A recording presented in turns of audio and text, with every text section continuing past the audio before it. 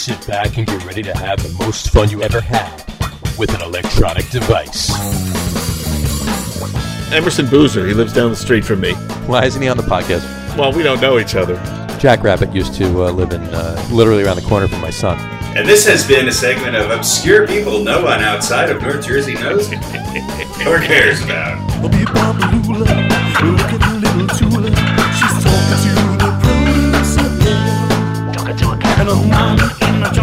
All right, everybody, welcome out to the Log Room. It is Wednesday, October 14th, 2020, as if you needed a reminder that it was still 2020. We are going to get started for you. Coming at you tonight, obviously, as always, Jersey Johnny. With me, as always, is Radio Pete and Harry Lugnut. Say hi, guys. Hi, guys. Hi, guys. All right, folks, we're going to get right into it tonight. There's no need to delay. Let's start talking about the Giant game on Sunday. First, before we get into anything about the Giant game, let me be the first to say this. As much of a Dallas hater that I am, best wishes and get well soon to Dak Prescott, because that was just horrific and horrible. You don't want to see that to happen to anybody. You know what, Bud, go get better and come back even stronger. And I hope you do. I really do. I don't hate you. I hate your owner, but I don't dislike you. You're a good quarterback, and that was horrific the other night. So, get better soon. I'm sure you obviously already had the surgery, so recover, get back even stronger, and we'll see you next year. Guys, you have anything to say about that, or? You never want to see anybody get hurt, so yeah. And not like that. That was recover, and come back better on another team, maybe. Certainly the league is more interesting, I think, with Dak Prescott in it, and of course, being a Dallas fan, it's pretty brutal. So I hope he gets better. But you guys look out, because Dalton. Yeah, that's all I'm going to say. I agree. I agree. I'll take him. He's way better than he's one of those backups that can do damage, and I think Dallas is going to be okay with him at the helm. Carrot Top is a good quarterback, so I think they will too. Somebody called him a professional quarterback the other day, which it's at first as opposed to all the amateurs that are out there. Right, that was kind of the first reaction. But if you think about what they were saying, there's a guy who knows the game, who had some success in, of all places, Cincinnati. Right. He had a lot of success. Yeah, he went to some playoff games. They couldn't win any of them, but he was not a total failure, and but obviously not someone they thought was going to take him to the promised land. In fact, he was and very a guy successful. Like Burrow comes along, and you get the pick, then you make a change. But I think Dallas will be fine with him, and he'll probably be rejuvenated with another chance with a different team. Sure. Well, wants to show what he wants to do, and it's not like Prescott's coming back in a month, right? You've got the whole rest of the season. Here you go, Andy. Here's the keys. Unless you really fail miserably, the job is yours. Sure. So that's going to be a peace of mind for him. So, and they might go 7-9 and win the division with him. Who knows? Right. Yeah. No, it's very. That would be 7-9 would be. I mean, just you'd win by 7 games over the whatever. It's hands down, they would win the division. They go 7-9. No. Have everything wrapped up by 6.5, because the Eagles are going to tie every game from here on out. Right. Yeah. Exactly. Oh my God, they're bad. They're all bad. But it's horrible, horrible football in the NFC East, folks. I'll tell you what. Take all the quarterbacks in the NFC East right now. Dak Prescott out. Put in Andy Dalton. Who's the best quarterback in the NFC East right now? Andy Dalton. I would agree. Yeah. That's a great point. You could make a case, I guess, for Carson Wentz, but that's no. You can't make a case. Well, no, not now. Based on past performance, right? Based on past performance, yes, but based on present performance, on what's going on so far this season. Yeah, Dalton's the guy. Carson Wentz has not looked good since he was supposedly an MVP candidate who got hurt, and then a better quarterback took them to the Super Bowl championship. Yeah. No, Carson Wentz is not Andy. I would feel better with Andy Dalton if I was coaching an NFL team right now than any of those other alternatives. Yeah, and he hasn't even played a whole game. No, and he's still. We're going to mark him down as the best. That's But you know sad. what? Here's the thing. Let me tell you this. You mentioned Dalton. Let me just say this. Dalton is a good, solid quarterback right now, as we just said, best quarterback in the NFC East right now, and he's a backup. But the Bengals, had to get rid of him because Burrow was available, and I agree with that. Obviously, Burrow is a better quarterback. It was a smart move. You got to move on from Dalton, even though he's a good quarterback. You got to move on from him if you can. Maybe there's a lesson to be learned here. Exactly. Maybe there's a lesson to be learned. Exactly. Maybe you need to if move we're saying on Dalton is a if good somebody better is quarterback, available. Look, I've always said Daniel Jones would be great to challenge as a backup in camp for some team. Right. And if he was, I would be okay if he was Trevor Lawrence's backup. You know what? And the same holds true for the Jets too. I mean, it's both sides of the stick. Right. You know what? Even though Daniel Jones, you know what? Maybe you put a brick wall in front of him and you get an offensive line from the '80s-esque Giants in front of him or whatever. Maybe he is a utilizable quarterback. Maybe he will fit the bill and do what you need to be done, but he's not, jury's out on if he's ever going to be more than that. But the bottom line is, I don't even think he's going to be that. Trevor Lawrence, is a better, right now in college, better quarterback than Daniel Jones is with a year and a half in the league almost. And same holds true for Sam Darnold. I mean, if either of these teams get the first pick and Trevor Lawrence is coming out, they'd be stupid not to take the guy. Yeah, I would just say I can't disagree with that, but I would just say, have we really seen, has the full potential of either Daniel Jones or Sam Darnold, has it been allowed to blossom? Because they have not had the protection they need. No. They have not necessarily have the tools that they need. So I think we're almost at a point, not so much with Jones, but with Darnold, where if they don't get a chance to become good, it's going to be too late. I agree that that's a fair caveat for Sam Darnold. I don't think it's a caveat for Daniel Jones. I don't expect Daniel Jones to do, but he has done nothing. And for many of these games, he's had arguably the best running back in the league next to him. He's had some talent around him, and he's not getting hit nearly as much as Sam Darnold is. So, no. Andy Dalton, by the way, is a 3-time Pro Bowler. He hasn't been a Pro Bowler in 3.5 years, but still. He's a 3-time Pro Bowler with pretty good quarterback passer rating. And yes, he had A.J. Green for a while there. But other than that... Yeah, he didn't have too many weapons. Yeah. So, if Dallas can get back to their running game with Zeke and control the clock, they got something going there. No, I hate going down the rabbit hole of talking about New York quarterbacks because the best quarterback in New York is in Buffalo. And and with these two young guys that the Jets and Giants are hanging their hat on, they're just a result of bad management, bad coaching, and bad decisions on for both teams. I agree. Specifically speaking about the Giants, though, that game the other day. Just getting back to the Cowboys game. I'm sorry. You know what? And as big a Giants fan as I am, and as crazy as I get about, in general, not even Giant game calls, but these refs with these stupid flags. I'm sorry. I'm not going. I don't think I'm going. I don't think I'm stepping over the line here when I say that the refs handed Dallas that game.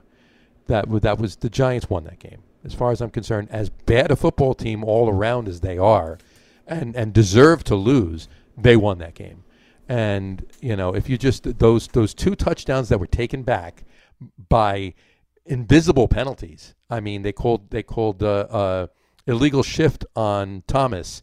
He wasn't even moving, so I don't know how it was an illegal shift if his feet didn't move. And they called holding on Nick Gates, who blocked one guy and stood there. So I don't know who he was holding. Was he holding his crotch? I don't know what he was holding. What they threw the flag on. But there were no penalties on either of those plays, and both touchdowns got taken off the board.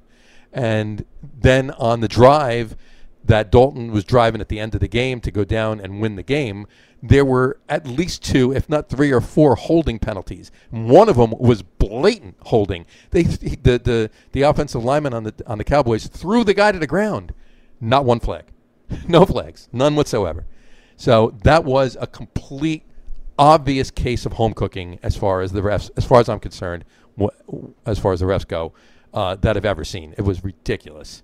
Thoughts? Yeah, there were some bad calls. But look, the Cowboys should have let the Giants in this game. The Giants' offense didn't explode, and all of a sudden, because they've averaged 9 points a game up until last week. They had a 46-yard interception return, which is great.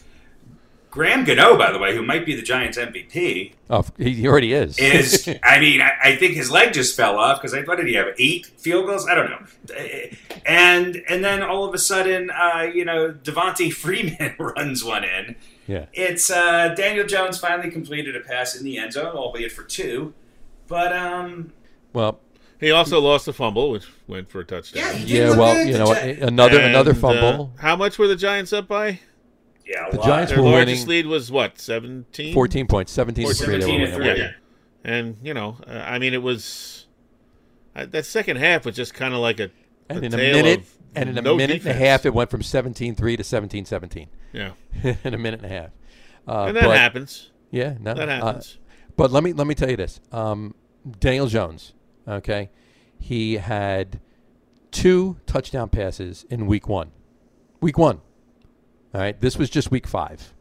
All right, he had 2 touchdown passes in week 1. He has had 0 touchdown passes since week 1. Their passing attack is horrible. Look, they scored 34 points. He barely got over 200 yards passing. If you're only throwing for 200 yards in an NFL game now as a quarterback and an offense that they're not even balanced. He did throw the ball 35 times. If you're only throwing for 222 yards, no touchdowns. You're not doing your job. No, you're not. It's not like they ran the ball for 380 yards on the ground and he was just, being a clock manager. A whole lot of mediocrity that kind of added up to points because, the Dallas defense is kind of a sieve. Right, exactly. It added up the yards, but it didn't translate into the points. Graham Gano still had a ton of field goals. He had 5. He kicked 5 field goals. 5 field goals, and 3 of them were from 50-plus yards. Yeah. It's insane. But here's the thing. 0 touchdown passes since week 1. So 4 games, 0 touchdown passes, 6 interceptions.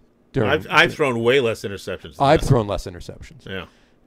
Although I don't between the 3 of us, we've thrown 6. I think. Look, I don't have any. I've said this from the very beginning. When the Giants made that pick, I remember where I was, and I just could not believe what I heard. Oh, neither could I. And I have no ill will towards Daniel Jones. He seems like exactly what a preconceived notion of a Giants quarterback should be to this management. Well, he's not even a good version of that, and I think that type of quarterback, unless you're Tom Brady or Drew Brees, isn't going to win in this league anymore. They had an opportunity to get better talent, and they didn't take it. And so these picks are going to hurt them. The Giants used to be really good at going into the 2nd, 3rd, even 4th or 5th round and getting really talented receivers. When a receiver was out of their rookie contract and they wanted too much money or they became a problem, the Giants said goodbye because they had 2 or 3 deep that would come in and fill that role. They just haven't been making good personnel choices. And the other funny thing is that some of these people that you see on the defensive end that you think, oh my Lord, they are horrible. All of a sudden now I'm seeing them playing on other teams, and guess what? They're playing pretty well. They're playmakers. They're living up to the hype that they had behind them. Yeah, so I think I don't blame the players so much. I don't blame Daniel Jones. I didn't expect him to do anything more than what he's doing. He's definitely regressed. This is arrogant and ignorant on the Giants' upper management. An organization that used to be the best, maybe right up there with the Steelers and some of the other and the Patriots as far as the best in making personnel decisions, and they've lost it. And until that changes, and everybody was all hot on Joe Judge. It's like the Knicks. The coach isn't going to change anything. I got to be honest with you, though. Right now, if I had to pick the MVP of the Giants, no matter where it came from in the organization, it would be Joe Judge. You know what I mean? But I'm not saying that because he's an amazing coach. Jury's still out, clearly, but everybody else is that much lower than him, and I'm giving him at least the benefit of the doubt. He's saying the right things in a press conference. He's not shying away from things. He's not getting aggravated. He's not blowing up because he's losing. He's not shying away from questions. He's making points of whatever his explanations of things are. So maybe the MVP of speaking, is all it is. It all it amounts to. But the bottom line is he's safe as far as that goes. At least for now. He's not going anywhere this year. I mean, they gave Ben McAdoo a second year. They gave Pat Shurmur a second year. Joe Judge is definitely getting a second year. No, I agree. And he's got a. You could be. A first-time head coach, and you come in and things go well, and your players stay healthy, and you're, putting them in a good position to win, and everything goes well, and maybe you have some level of success based on the quality of the players and all that. It's not always so easy, I think, as a first-year coach, when things don't go well, to always know what those adjustments are. You need a little bit of experience there. Sure. So, sure. I'm I somewhat indifferent to him, but I would certainly say you got to give him a little bit of the benefit of the doubt. But eventually that turns into excuse making, and I think that's the same thing with Daniel Jones. Right. I agree with you, Harry. At a certain point, you just got to go, he's not the guy. It comes down to talent. He's not the guy because he doesn't have the talent around him, and he's not the guy because he hasn't been able to develop. He's just not the guy, and he's never going to be the guy. It's all of the above. They don't have a lot of talent. And look, you could say what you want, but did Jason Garrett score points as the head coach of the Dallas Cowboys? Yeah. Did he at least put the ball in the end zone? Yeah. A couple times. I mean, that's one of the reasons why the Giants hired him as offensive coordinator, and this offense looks pathetic. It's very anemic. It is pathetic. That's the best word for it. And there's a few bright spots. I mean, I'm not even going to go with the running game now. I mean, Saquon's obviously their main bright spot, and that we're not going to see any of that till next year. Hopefully. But when was the last time Saquon had a 100-yard game? Last year. Last year he did, but they just don't have they just don't have the schemes, the talent, or the right mix of chemistry on the team right now. Ingram is not up to the hype. I mean, he's good. He's a serviceable tight end. He's a serviceable wide receiver type tight end. He's not a serviceable, bull in the trenches tight end. He's just, he'll throw a block here and there and then get pulled over. Do you really need those tight ends anymore? He's going to run a route. But I will say this though, Darius Slayton, he's a pretty damn good receiver. He's that one-handed catch he made over the quarterback. They have the talent. Yeah. It's not pieced together in a way that says, this is our system, this is how we play, this is how we're going to highlight our best players, and this is where we're going to put all of our effort into making sure that happens. And it doesn't.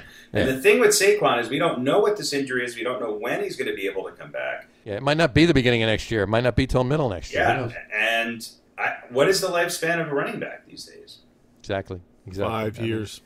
5 years unless you're amazing. Yeah. So Ahmad Bradshaw was a great running back for the Giants. He played 6 years? Yeah. So we have 1, maybe 2 years left on a guy who's now in his second injured season, and we don't know how he's gonna come back. Yeah, it's not. And that's who we put all our cards on. And then speaking of the fact that when I said before Judge is safe for another year, let's go over to the other side of the other locker room in the stadium. Now, for all of you Giants fans that are down in the dumps. Just remember, you're not Jet fans, and you should celebrate that. We do know that. We're aware. Although I think the Jets are, again, I'm biased because I'm a fan, but I think they're rapidly entering the kind of hangdog, I feel so sorry for them that I kind of like them territory. I don't know. You give me some feedback on that. Maybe there certainly shouldn't be any reason for the rest of the fans of the rest of the league to hate the Jets because they've really never won anything, never been arrogant about anything. They're just sort of this stumbling pile of ineptitude that's rolling down the hill gathering snow. But, man, you want to talk about going from I forget what the saying is, the whatever to the sublime. The Jets are on the sublime end of things. Yeah. There's really, literally no worse team in football right now. If you're a Jets fan, I mean, if you're a Jets fan that remembers the glory year, and I didn't put an S on the end of it. I said the glory year, you're in your mid-60s or older, you know. So it's and that's only if you were a fan when you were a kid. You know? If I had actually, I became a fan at probably 5 or 6 years old, and I missed it. Yeah, by a couple of years. Right. That's how long ago it was. And the Jets really haven't been great since their entire defensive line had mullets. You know, I mean, Mark Gastineau is not suiting up anymore, or Joe Klecko. No. Even with time, you can find those two somewhat charming. Jets haven't been relevant since people in their defense on their defensive line were in movies with Burt Reynolds. You know. Yeah. Hey, that was a heck of an acting job. I saw that about a week ago. Did you really? I was flipping through, and it was right at that part, and I was like, oh, my God, Klecko. Hey, Joe. Hey, Bandit. Yeah, Great like acting. they were buddies. Like Burt Reynolds would hang out with Joe Klecko ever in real life. Maybe just like, hey, Joe, I need to leave, but there's kind of a crowd. Can you push the people out of the way so I can get to my car? Well, you sure remember, thing, Mr. Reynolds. Yeah. Oh, I got it. Yeah. Just remember, in the same movie, he was also buddies with Terry Bradshaw and Mean Joe Green, too. So. Well, everyone's buddies with Terry Bradshaw. This is true. I just read an interesting article about him at the. It was about how he survived in broadcasting, even though there were apparently multiple executives at Fox when he got hired who said, "Don't hire this guy. He's a disaster. He's a clown." Really? But somebody higher up than them said, no, I want him. And he survived. How long has he been in broadcasting now? 20 years? Many, many years, yeah. So, he's a lovable clown. You know? Yeah. So the Jets are terrible.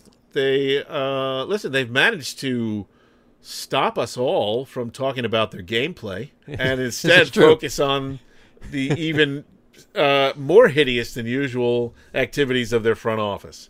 And the Jets are going to be broadcast on TMZ now instead of SNY and ESPN. Look, the whole Le'Veon Bell thing. This was just this was a mismatch made in purgatory right from the get-go, and just a case of I blame maybe Mike never. Gase said it just didn't work out. Well, it was, I think, destined to never work out because you had a coach who claims that he has no problems with the player, just doesn't want to spend a lot of money on a running back, which is a philosophy that a lot of teams seem to embrace. Sure. So you can't really argue with that. But, you don't say that out loud day one. No. And day two, when you're bringing in a guy who was such a big part of the Steelers' offense, and you've got a young quarterback, and you think, well, here's this great offensive tool that we can give the ball to 25 times a game, he can catch passes, you'd think you ought to kind of build your offense around that guy. You would think. You would think. But Gase is not that kind of guy. He wants to fit players into his system, and Bell is not his kind of running back. Frank Gore is his kind of running back. Right. And I'll just throw one little stat I heard the other day. I might have to paraphrase a little bit, but because I don't forget where I saw it. But since 2019, they talk about Bell's yards per carry is 3.7 or whatever it is. Since 2019, amongst active players who have 200 touches or more, there's one guy active in the NFL who has a lower yards per touch than Le'Veon Bell. Anybody want to take a guess at who that is? Since 2019, at least 200 touches, right. One running back with a less yards per touch than Le'Veon Bell. Active player with less yards per carry than Le'Veon Bell? Devontae Freedom? Nope. Todd Gurley? No. Did not suffer a major injury since 2019. Okay. I'll give you a hint. Go ahead. You don't have to look far. Frank Gore. There you go. All right. The guy they brought in has, I think, at 3.2 or something like that. So it's not like, they've got a great replacement for him. It's just a nightmare scenario, and it's just typical of the Jets. So I think you're going to see him back on the field in 2 weeks. Somebody's going to pick him up this week, and he's going to the Patriots. Oh, yeah. Is that it, you think? Why wouldn't they? I think he's going to go to Tampa Bay. Well, that's an idea, too. I think he's going to Tampa Bay or Cleveland, and I'll tell you why. I think he fits in on both those teams right now. I think Tampa Bay, or I think New England, really, if they're going to spend money on people or they need receivers. They've got pretty darn good running backs. Tampa Bay doesn't. The Fournette deal. He's not healthy. LeSean McCoy has not really lived up. Brady doesn't have that running back to throw it to. Yeah. In Tampa, and if he had that, he also needs somebody to kind of make up for what I think is a kind of failed experiment with Rob Gronkowski. And I think Le'Veon Bell could be a hell of a target in that offense in Tampa Bay, and he can also spell Ronald Jones running. And the other team that I think he would fit in on is the Cleveland Browns. And Cleveland is a pretty dynamic offense, and he would be a different type of option for Baker Mayfield. I hate to say that because I don't want Cleveland to get any better. Right. But the other team too is Pittsburgh. I could see him on Pittsburgh. Yeah, I've been reading some of that too. But I think with Cleveland, could he get enough touches to keep him happy and have everybody else have enough touches? Kareem Hunt is. Chubb's out. And who knows? He's out indefinitely. Right, but Kareem Hunt's going to get the bulk of the touches. They're not going to bring Bell in and sit Kareem Hunt. You don't know that.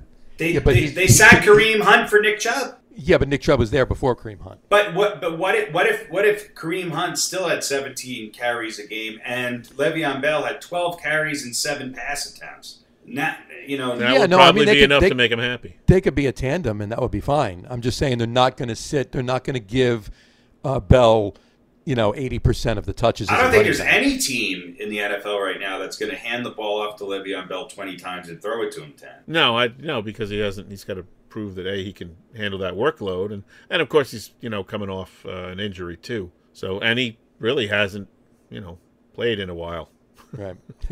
Well, yeah, he hasn't played since 2017. Yeah, let's be real. Played week 1 and did nothing, and the previous season was kind of a bleh. Yeah, and who knows what's really going on there? I mean, boy, Pittsburgh just looks. They're coming out on the other side of this with the whole debacle with Antonio Brown and Le'Veon Bell looking like they knew something that the rest of the world didn't really know. Yeah, no, definitely. But Bell hasn't not been productive because of his attitude.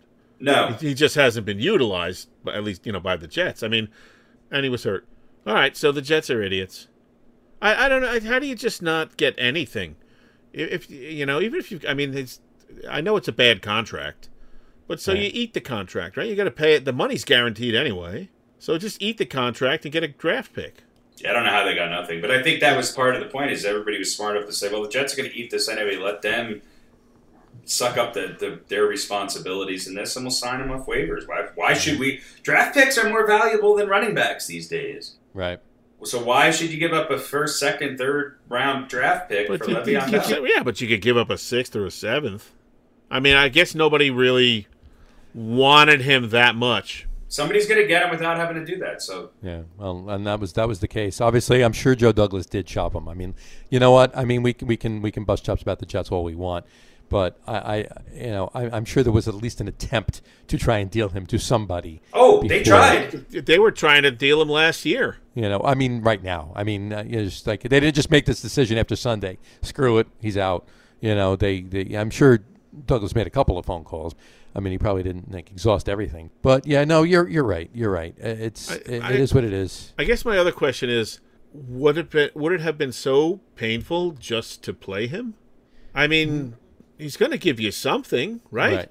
Right. So so maybe he's unhappy and he's liking tweets that say he ought to be traded. Big deal. You just let that water run off the duck's back. But I guess Gase is not that kind of guy. Like what is worse? You let him play and get what you can get out of him, right? Or you cut him loose and you're the laughing stock, even more so than usual. When he held out, was he not considered the best all-around running back in the NFL? Sure, of course. By most people, he was the best all-around offensive weapon. I think you make that argument, right? And his numbers showed that. So obviously, there's a lot of things that happened since then. But yeah, this goes back to our conversation about the Giants and the Jets. There is this stubbornness in their bad decisions and not allowing anybody to prove them differently. It's ridiculous. The fact that they lost him for absolutely nothing.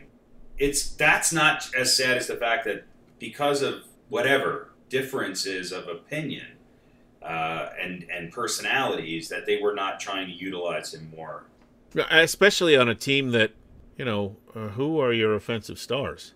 Well, it's not like who's going to run the ball now. Not to be disparaging of anybody, but it's not like there's necessarily a better running back. Oh, we can get rid of Bell. We have this guy.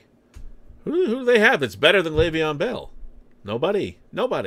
So you're not making your team any better, other than from the standpoint of satisfying apparently Adam Gase's ego.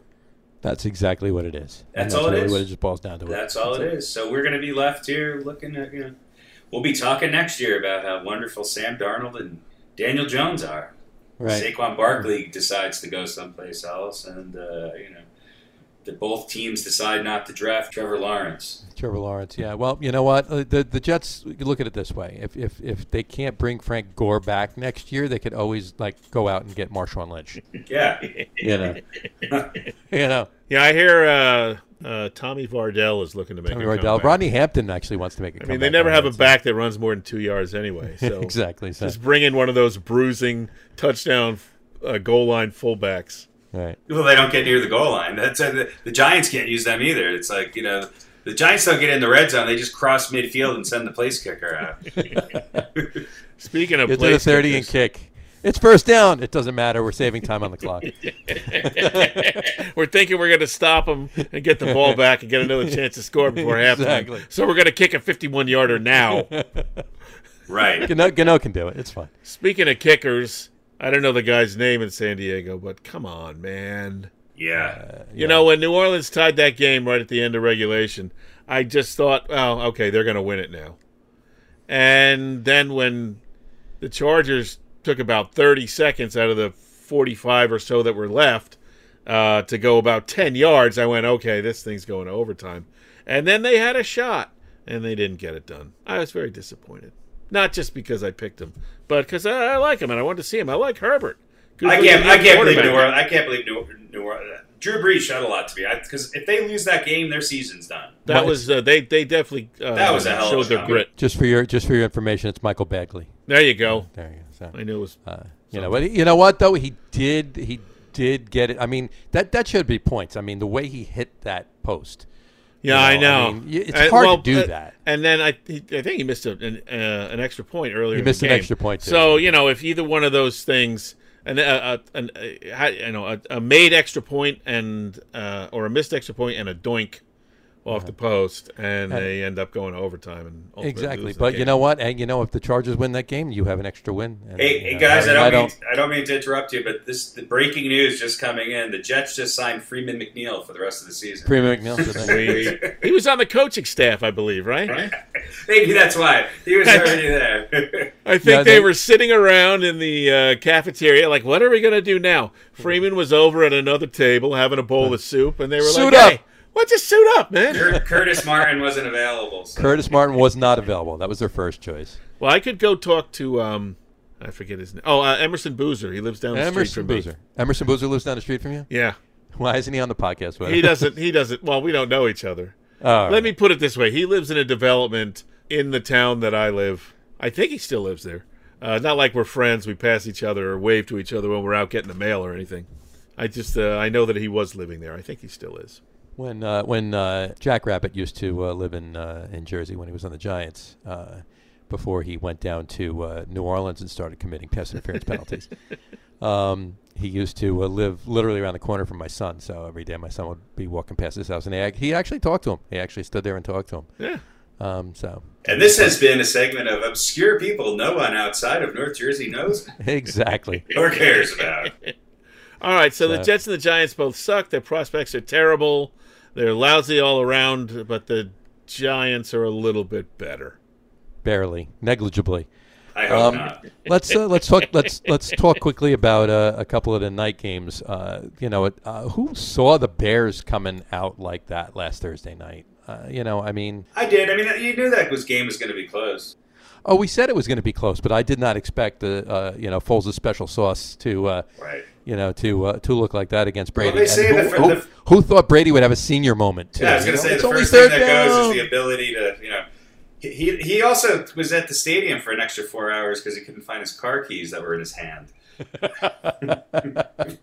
Well, just wait till they pull the old hide the helmet trick on him. He'll think he's lost it for good. That is a true statement. It's too bad because happened. I think Tampa Bay kind of outplayed them, and I think they had that last drive wrapped up. I think they would have put the game away. But Chicago's not a bad team, and Nick Foles again. Pixie dust. Pixie dust. It's ridiculous. It's what not that just in Philly anymore. No, but he's. I don't know why. In order for it to keep going, though, he's got to change teams Foles once every 2 years. I don't know why. When he won with the Eagles, everybody's like, "Oh, Carson Wentz is a much better quarterback, and we can't afford to keep Nick Foles." And I didn't agree with that, and I still don't. No. I get it. Carson Wentz looks like a better quarterback, and for 8 to 10 games, he acted like a great quarterback. Sure. But Nick Foles knows how to win games. Yeah, well, but Foles also at that point was, sort of the book was kind of half closed on him. He's okay, but he's not really the guy who's going to lead you to the promised land. And since then, obviously, he's had this kind of resurgence. So it was easy to say that. Wentz was the up-and-coming young stud, and Foles was kind of the older, second-string guy. But I think, given what Nick Foles has done in these past few years, pixie dust or not, you have to kind of change your opinion about him. Well, he obviously owns Tom Brady right now.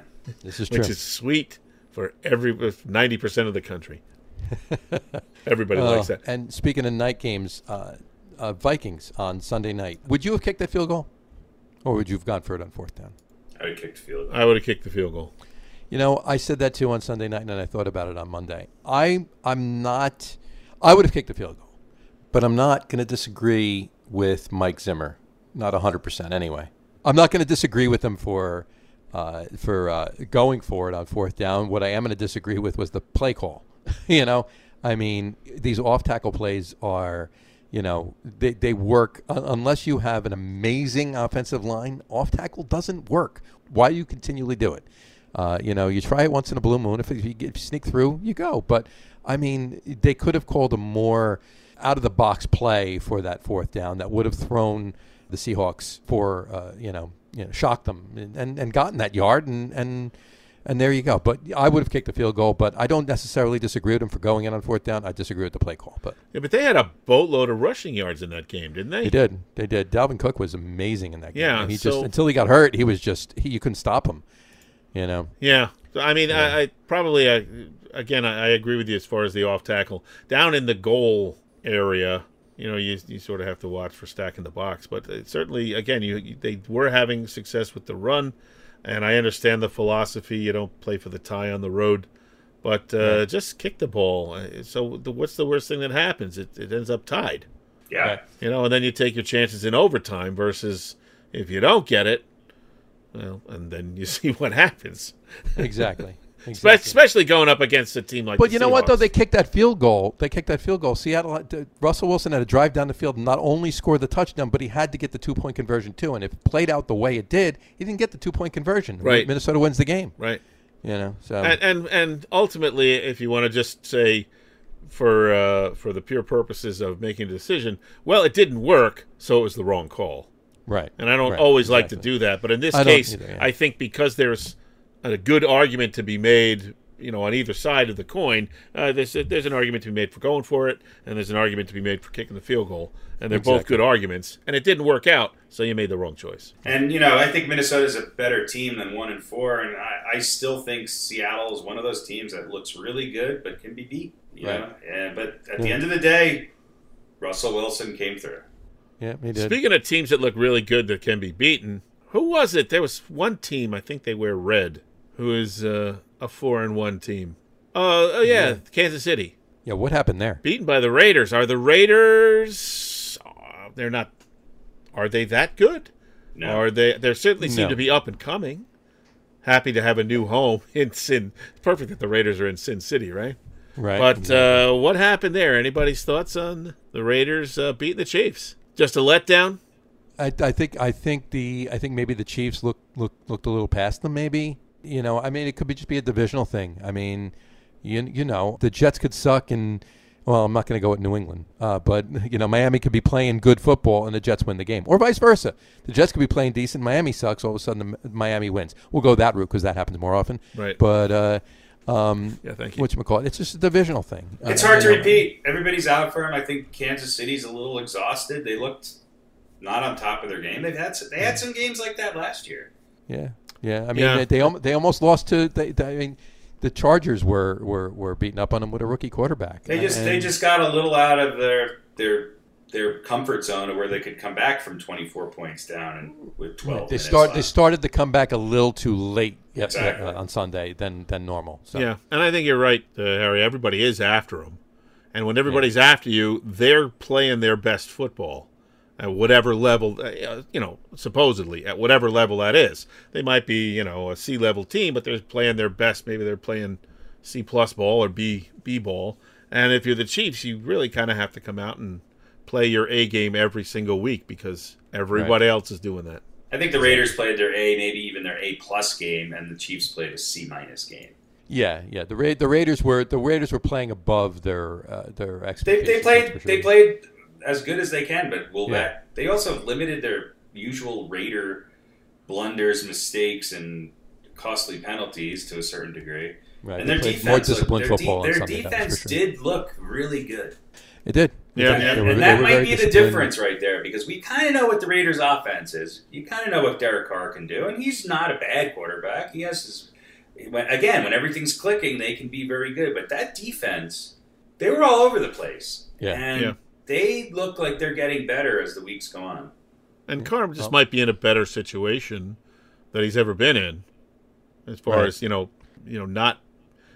having the weight of the franchise on his shoulders. He definitely had a great game on Sunday. I mean, it's probably his best game in a long time he had on Sunday. So, but I think it was a divisional thing. I think the Chiefs looked past it. They didn't come with their A game. The Raiders came in to beat them. They just they had the mindset, and Gruden had them ready, and they took the game and won it. And the Raiders outplayed them more for longer than most teams do. And again, the Chiefs, whenever they flip the switch and start their comeback from a team that is outplaying them, and come back to win the game, they just flip the switch a little too late in that game. That's all. On any given Sunday. Are the 49ers done until they get their guys back? Yes. So Miami, not really that good. No, actually last week you said Miami's better than we all think they are. Yeah, Miami's better than I think I thought that all year, and they have the potential to put up points. Their offense can be really good. Fitzmagic is stupid. I mean, it's insane what that guy does. Yeah. But it's getting to the point in the season where he starts to drop off. It's always like the first 6 games, and then nothing. He's just everybody grabs him in their fantasy league, and then he'll throw 9 interceptions in the next 4 games. It's all about the fantasy, right? That's it. But we'll see. He wants to be picked up mid-season on everybody's team. So. And how about the Bills? Have they kind of been exposed as maybe not as good as we thought? We talked about who did they beat, who did they play early on. I think we were talking about them as a legitimate 3-0 or 4-0 team. Have they been exposed a little bit? Yeah, I think they've been exposed. I think they were. I think they over practiced for this game. I also think the fact that Tennessee didn't practice for 2 weeks and just had all that pent up. Tennessee's a better team than you think they are as well. And they are. I mean, they couldn't. Like I said, you couldn't stop Dalvin Cook on Monday. Do we remember last year with Tennessee? No, you couldn't stop Derrick Henry yesterday. He had the ball. He was getting 6, 7, 8 yards at least, a minimum a carry. It was he was blowing right through the first and second tacklers. It was just it was him and their line too. Yeah, you're right. You're right, Harry. The Tennessee's a better team than maybe everybody thought right now, but they were the better team last year too. I mean, they beat the Bills in the playoffs too. Well, they came on late last year. They weren't they weren't barn burning in the beginning of the year. So Mike Vrabel's a good coach, and he knows how to get his team ready. Even he didn't have any time to get his team ready. They had a couple of walkthroughs, and they didn't even practice for 2 weeks. I don't think that was a big deal for them, though. I think they might have helped them. They knew what they were going to do. Yeah. We're going to give the ball to Derrick Henry, right? And then when it's 3rd and 6, we're going to pass. We're going to give the ball to Derrick Henry, and then we're going to try to play really good defense, and we have pretty good special teams too. So And the cameramen last night during the game too, they knew what they were going to do. They're going to keep the camera on Derrick Henry when he's running, and they're going to keep the camera on Ryan Tannehill when he throws the ball. And as soon as the pass is completed, they're going to switch to Ryan Tannehill's wife, which I think was an excellent call. That was a good call. Tannehill's got 9 touchdowns, only 1 pick this year. Well, that's because of Adam Gase. Right. Should we do some picks? Yeah, that's a good idea. Why don't we go to the picks? Beaten by the coin. Beaten by the coin. I'm sure I'll lose to the coin. No one wants to be beaten by the coin. So just to recap last week, Jersey Johnny and Mr. Lugnuts both going 4-1. We all lost on Tampa Bay. We all won on Arizona. I went 3-2 because I took San Diego, but we all won on Dallas except for the coin. We all won on Seattle except for the coin, and everybody won with New Orleans except for me. So I went 3-2. The coin 2-3. The coin is terrible. So Johnny leads 11-3 total.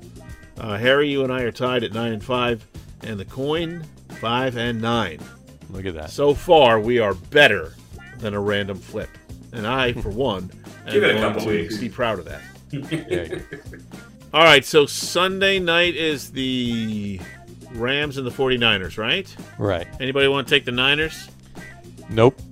No, but knowing my luck, they'll win. All right. No, I'm going to let's flip the old coin here. Everyone's taking the Rams. Coin says heads, which is the home team, so the coin is taking the 49ers. I'm starting to think the coin is not very smart. I don't think the coin is very... They're just... It's not paying attention. I think I'm only ahead of it by 1 game. They're falling off the table. All right, we've got the 5 o'clock Monday game, which is the Chiefs and the Bills. This is a very interesting matchup to me. Yeah. I'm going to... Because of all the things that we just talked about. Sure. And who wants to go first? I think the Chiefs bounce back and win that game. I don't disagree with that. I think if for nothing else, they definitely put into perspective what the hell happened on Sunday and come out and just take charge of the game. When was the last time Kansas City lost 2 games in a row? Right, exactly. Yeah, if the Chiefs hadn't lost, I would probably take the Bills. Right. Momentum-wise. But Kansas City needs to re-exert their dominance.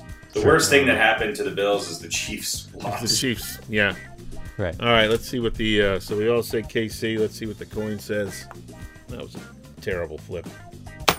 That was a terrible flip, too. Spins and comes up tails. So that game is where? That is... that's in Buffalo. So they're taking Kansas City as well. There you go. Monday night game is the Cardinals and the Cowboys. Cardinals at the Cowboys.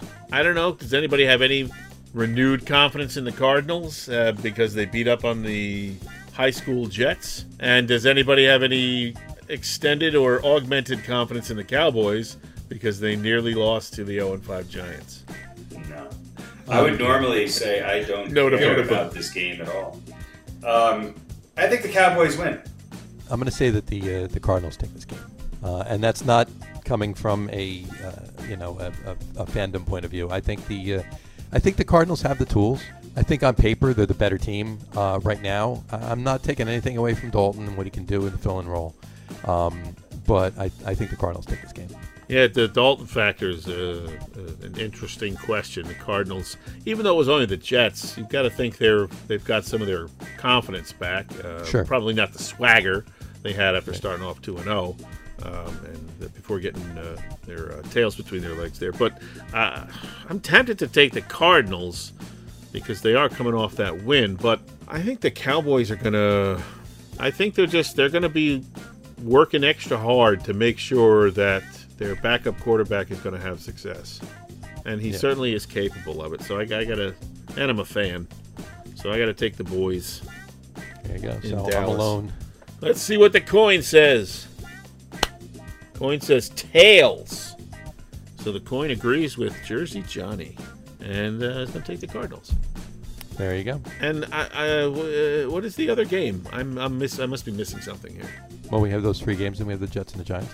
Oh yeah, the Jets and the Giants. I forgot about that. Do we have to pick them? We don't have to. This just doesn't make it fun.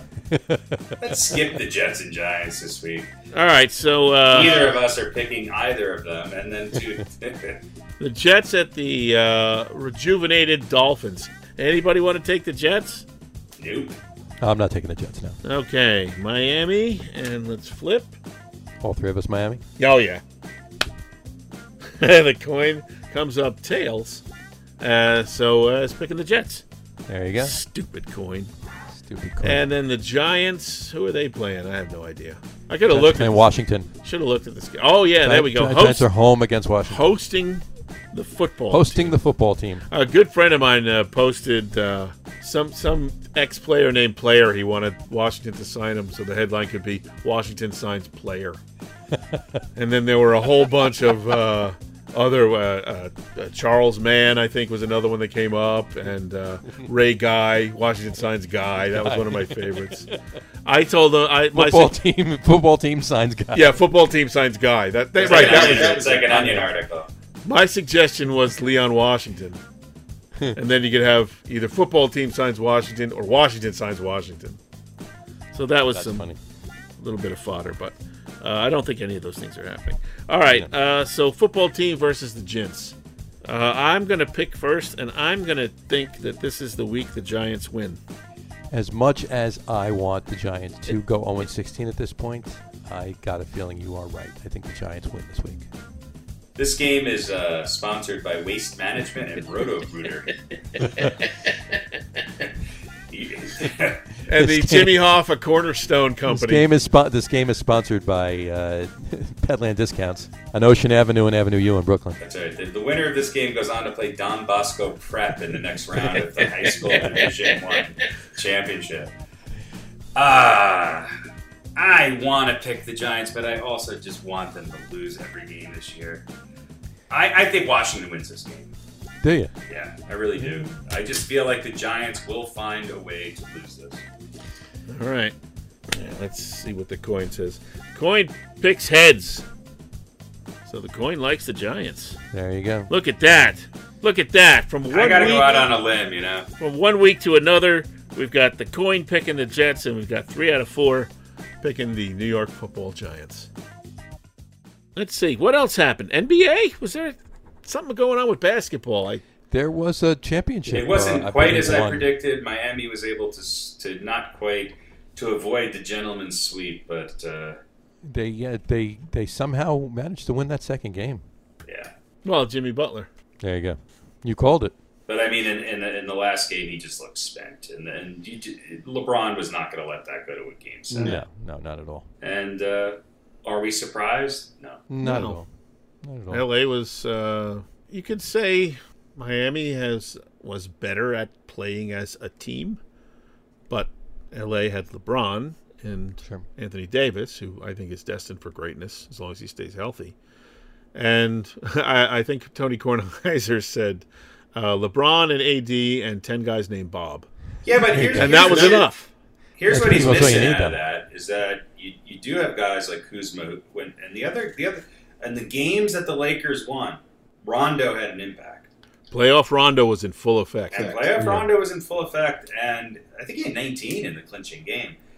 He was a big part of it, and that's another reason why when he's on and he plays more minutes, Jimmy Butler's numbers go down because he is one of those old school defenders who can get in those passing lanes, even if he's off the ball.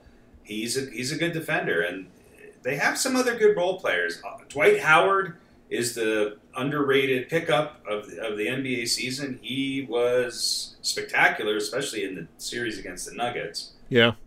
Well, They put him on Jokic. And Caruso is a pretty darn good basketball player, and obviously a fan favorite for obvious reasons because he's the new incarnation of Kurt Rambis, only the opposite hairstyle. Here's my question, though. Was it an exciting series? Because when the Lakers won, I think one game they won by 8, but everything else was double digits, including the finale. When Miami won, close games, back and forth. Although they won one by, I think, double digits. I don't know all the scores, but the Lakers wins were largely blowouts, lopsided. Yeah, it wasn't super exciting. I mean, I'm sure if I was a Lakers fan or a Miami Heat fan, it would be far more exciting. For me, being a Nuggets fan, this was a great NBA playoffs. I also felt that it just didn't quite reach what happened last year. That Toronto Raptors run, especially with the win against the Sixers, and then them actually all the drama that happened in the finals with Golden State. I think last year was a much better NBA playoffs. This year it was, but I will commend the NBA for what they did. Yeah, I think that out of all of the sports teams, the NBA and the NHL did the right thing. They had a really successful playoff bubble, and they weren't bad games. These were some good series, and I think what I take out of this is that. You're gonna see some new blood coming, especially out of the West. And next year in the East, with the Nets getting arguably one of the top 2 players back on their roster, is Boston maybe not as good as who we thought they were? Who will Toronto add in the offseason? I think it's going to be pretty interesting. And Golden State will be back.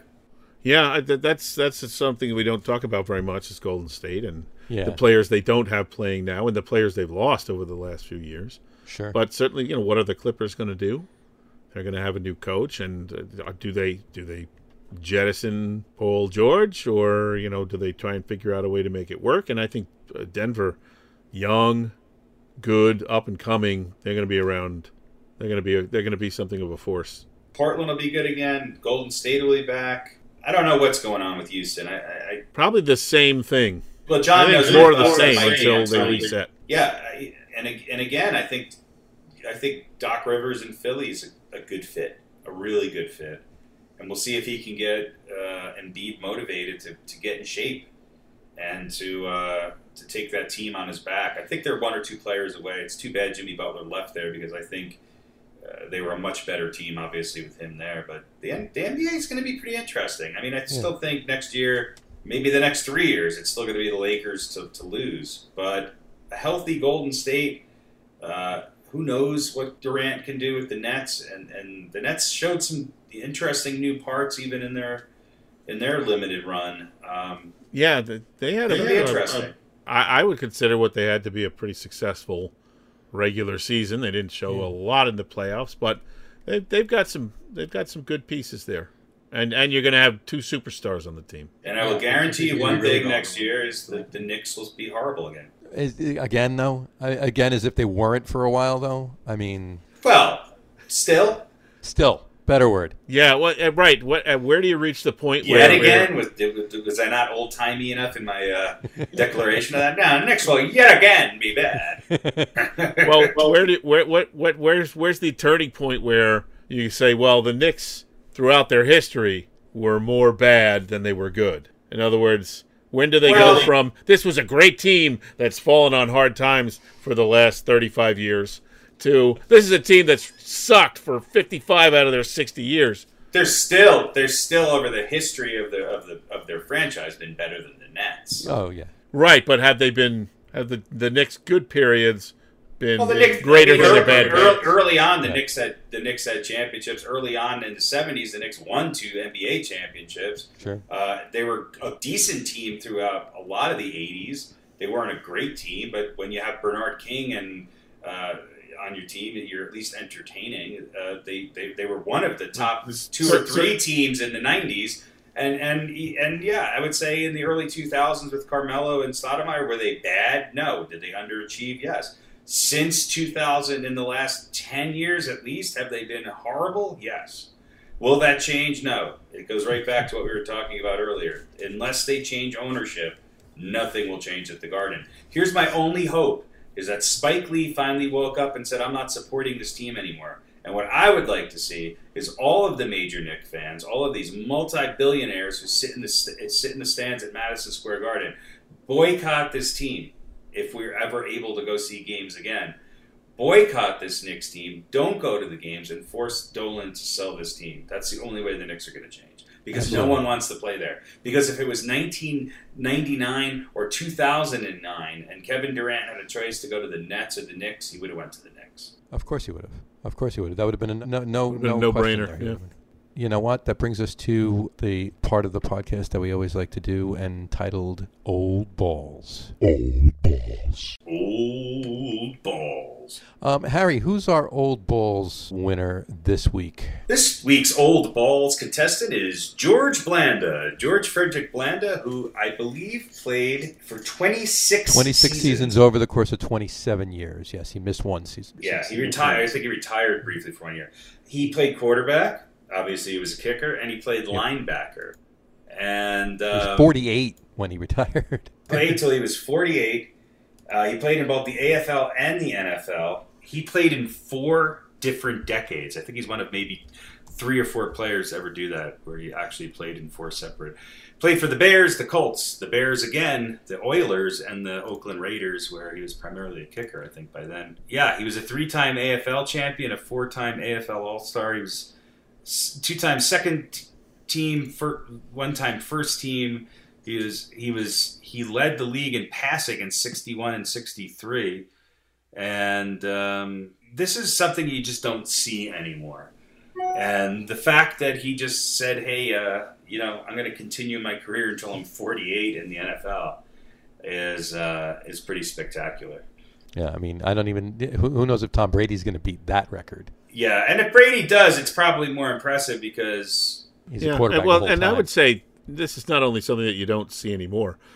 This guy's completely unique, as far as I'm concerned. There's nobody who's ever had that kind of combination, along with that sort of longevity and productivity throughout. It wasn't like the last 3, 4, 5 years, we keep him around, because he's, the fans love him and he kind of does a good thing or two. No, this guy was getting it done right up until the end. He threw 7 touchdowns in a game, which I think is still the record. It's tied. It's been tied, but yeah. He also, would make Daniel Jones very happy that he also has the record for most interceptions thrown in a single season. But that is in the AFL, though, not the NFL. So there's Jones's record or possibility of getting that. You just want something to hang your Giants hat on. Exactly. He also one game through 68 passes, and I think that was broken by Drew Bledsoe, who had 70. And he was 40, almost 48 and a half when he played. He was the oldest player to play in an NFL game. 48 years, 109 days old. And he scored over 2,000 points. That's a number I can't really even wrap my head around. That's just absolutely outrageous. Absolutely. He played from 49 to 75. Yeah. Yeah, it's like not only did he play 4 decades, it's like he played almost like 3, almost 4 like generations. Not just of football, but just of the world. I mean, think about from 49 to like 55 was a different world. From like then going from the 50s into the 60s, then going through the early 60s and the late 60s, then into the 70s. It's like he had like 4 different careers. Exactly. In 4 different, very different eras. Absolutely. No one would ever, even if there was anyone who could put together the combination of the will and the grit and the skill, I don't think anyone would be allowed to do that these days. No, and he did it on some old school teams. When you play for the Bears, the Colts, the Oilers back in the early days, and then the Oakland Raiders. It wasn't like he was pampered or playing in Florida. Yeah, right. He wasn't wearing the red penny in the games, and nobody was hitting him. That's right. That was right. Very, very different NFL. Big time. And he in 61, he set a record for 36 touchdown passes. That was the most ever thrown by any NFL or AFL quarterback in a single season. But that was tied 2 years later in 63 by none other than Mr. Gilbert and Abraham Tittle with the Giants. And teams didn't throw nearly as much as they used to. No. No. That was why so it was the percentage. Record like 36 and 61. That's pretty. I think Russell Wilson's going to have that in the next 2 games. So, but in 61 and 63, that was a different story then. Yeah. Next year we'll see a news feed. Yeah, Patrick Mahomes threw 12 touchdown passes today and in the first quarter, and lost to the Buffalo Bills 78-63. It was the 2-point conversion that Sunday. That's right. It'll be the new 4-point conversion or something. Mm-hmm. If you kick a field goal off somebody else's head, it counts as 4, not 3. Well, there is the drop kick? That's right. Right. Yep. If you drop kick it through the, what do you get for that? You get 2 points. Johnny and I went to a high school that was still in the 80s, the way in which they attempted extra points. Yeah. We didn't have a field goal kicker. It was that old school. Yeah. George Blanda would have been proud. Oh yeah, absolutely. Well, and let's not forget, of course, he's in Canton. He's in the Pro Football Hall of Fame. Yeah, so. of course. That he should be like one of the first things you see when you walk in that place. You know, this is an interesting thing. He played under head coaches Bear Bryant, George Halas, and John Madden. Just think about those 3 personalities. Like those three people seem like they're all from different realities. It's just insane. And any one of those guys could, drive you out of the game. Yeah. if you rubbed them the wrong way, right, or they rubbed you the wrong way. So to be able to, kind of survive in those environments. Yeah. That's a great old balls. There you go, old balls. George Blanda. George Old Balls Blanda. Old balls. Speaking of George Halas, Papa Bear Halas, he retired when he was 72 years old from coaching. So his record of being the oldest man to be the head coach of a football team was just beaten this past Sunday by none other than Mr. Romeo Crennel. Really? I didn't know that. Yeah, the new interim head coach of the Texans after Mr. Bill O'Brien was relieved of his duties. Last week, Romeo Crennel, who was the defensive coordinator, of course, and assistant head coach, he's the new interim head coach.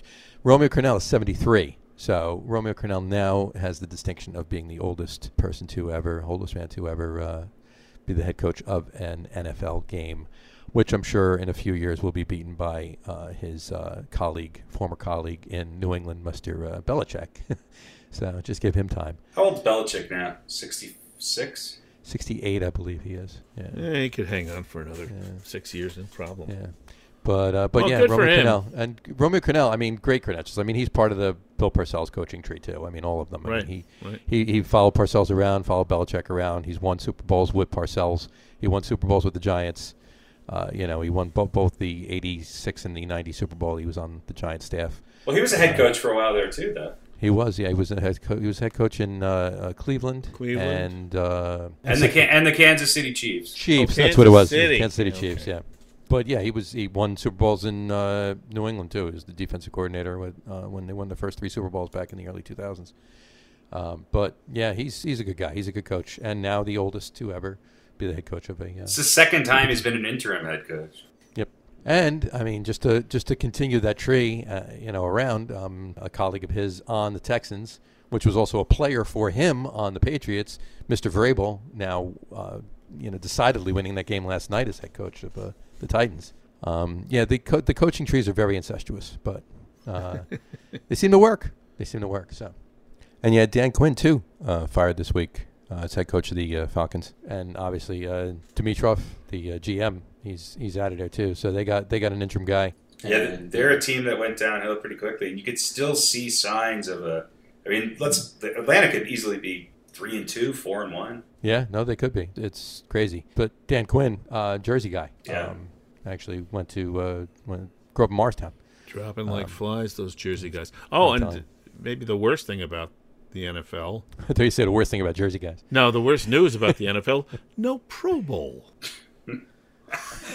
What are we going to do? Did I say that not sarcastically enough? Say it again. Try again. I think the last time I watched a Pro Bowl, Steve Largent was playing. I don't think I watched it then either. It was before that. I think Terry Bradshaw was in the last one. Yeah, the NFL Pro Bowl where was his backup. Half the players don't play because they're in the Super Bowl, and the other top 25 are all injured during the Pro Bowl. Yeah, injured. The last Pro Bowl I watched was air quotes, folks. The last Pro Bowl I watched was Tecmo Bowl 3. Yeah. It wasn't even an actual game. As long as they don't cancel the what is it, the Pup Bowl? What's the dogs? The Puppy Bowl, yeah. As long as they don't cancel the Puppy Bowl. You don't want to cancel that. No. Do not want to cancel that. All right, folks. Well, I think that brings us to the point of wrapping it up. We want to thank you for listening to our podcast this week. As always, if you have listened to this through a link on our website or on social media, our website, which again is www.logroom.com, LAGERROOM.com. And, of course, our social media, Facebook, Twitter, and Instagram are all at The Log Room. If you've watched it or if you listened to it off of a link on one of those, you can subscribe to our podcast feed on Apple Podcasts, Spotify, TuneIn, or Stitcher. And, of course, you could just check out any podcast browser and find it. And subscribe to our feed, and you will never miss a podcast. And MySpace. And yes, and Harry Space. Yes, and it's me in a crawl space with an 8-track player. It's a crawl space underneath the city of Denver, and there's an 8-track. You just push the button and it plays. But remember, you got to hit the program and go to the next one. But nobody knows what I'm talking about. So anyway, I know what you're talking about. All right. Well, I know we do. I'm saying anybody else. Well, we're not doing this for them. This is true. Obviously. All right, everybody. Once again, thanks for listening to the podcast. Have a wonderful weekend. Watch sports, and we'll talk to you soon. Have a great weekend, folks. Take care. Later. Peace. Look at the little Tula. She's talking to the producer. Talking to a cat. And a woman in a jumpsuit.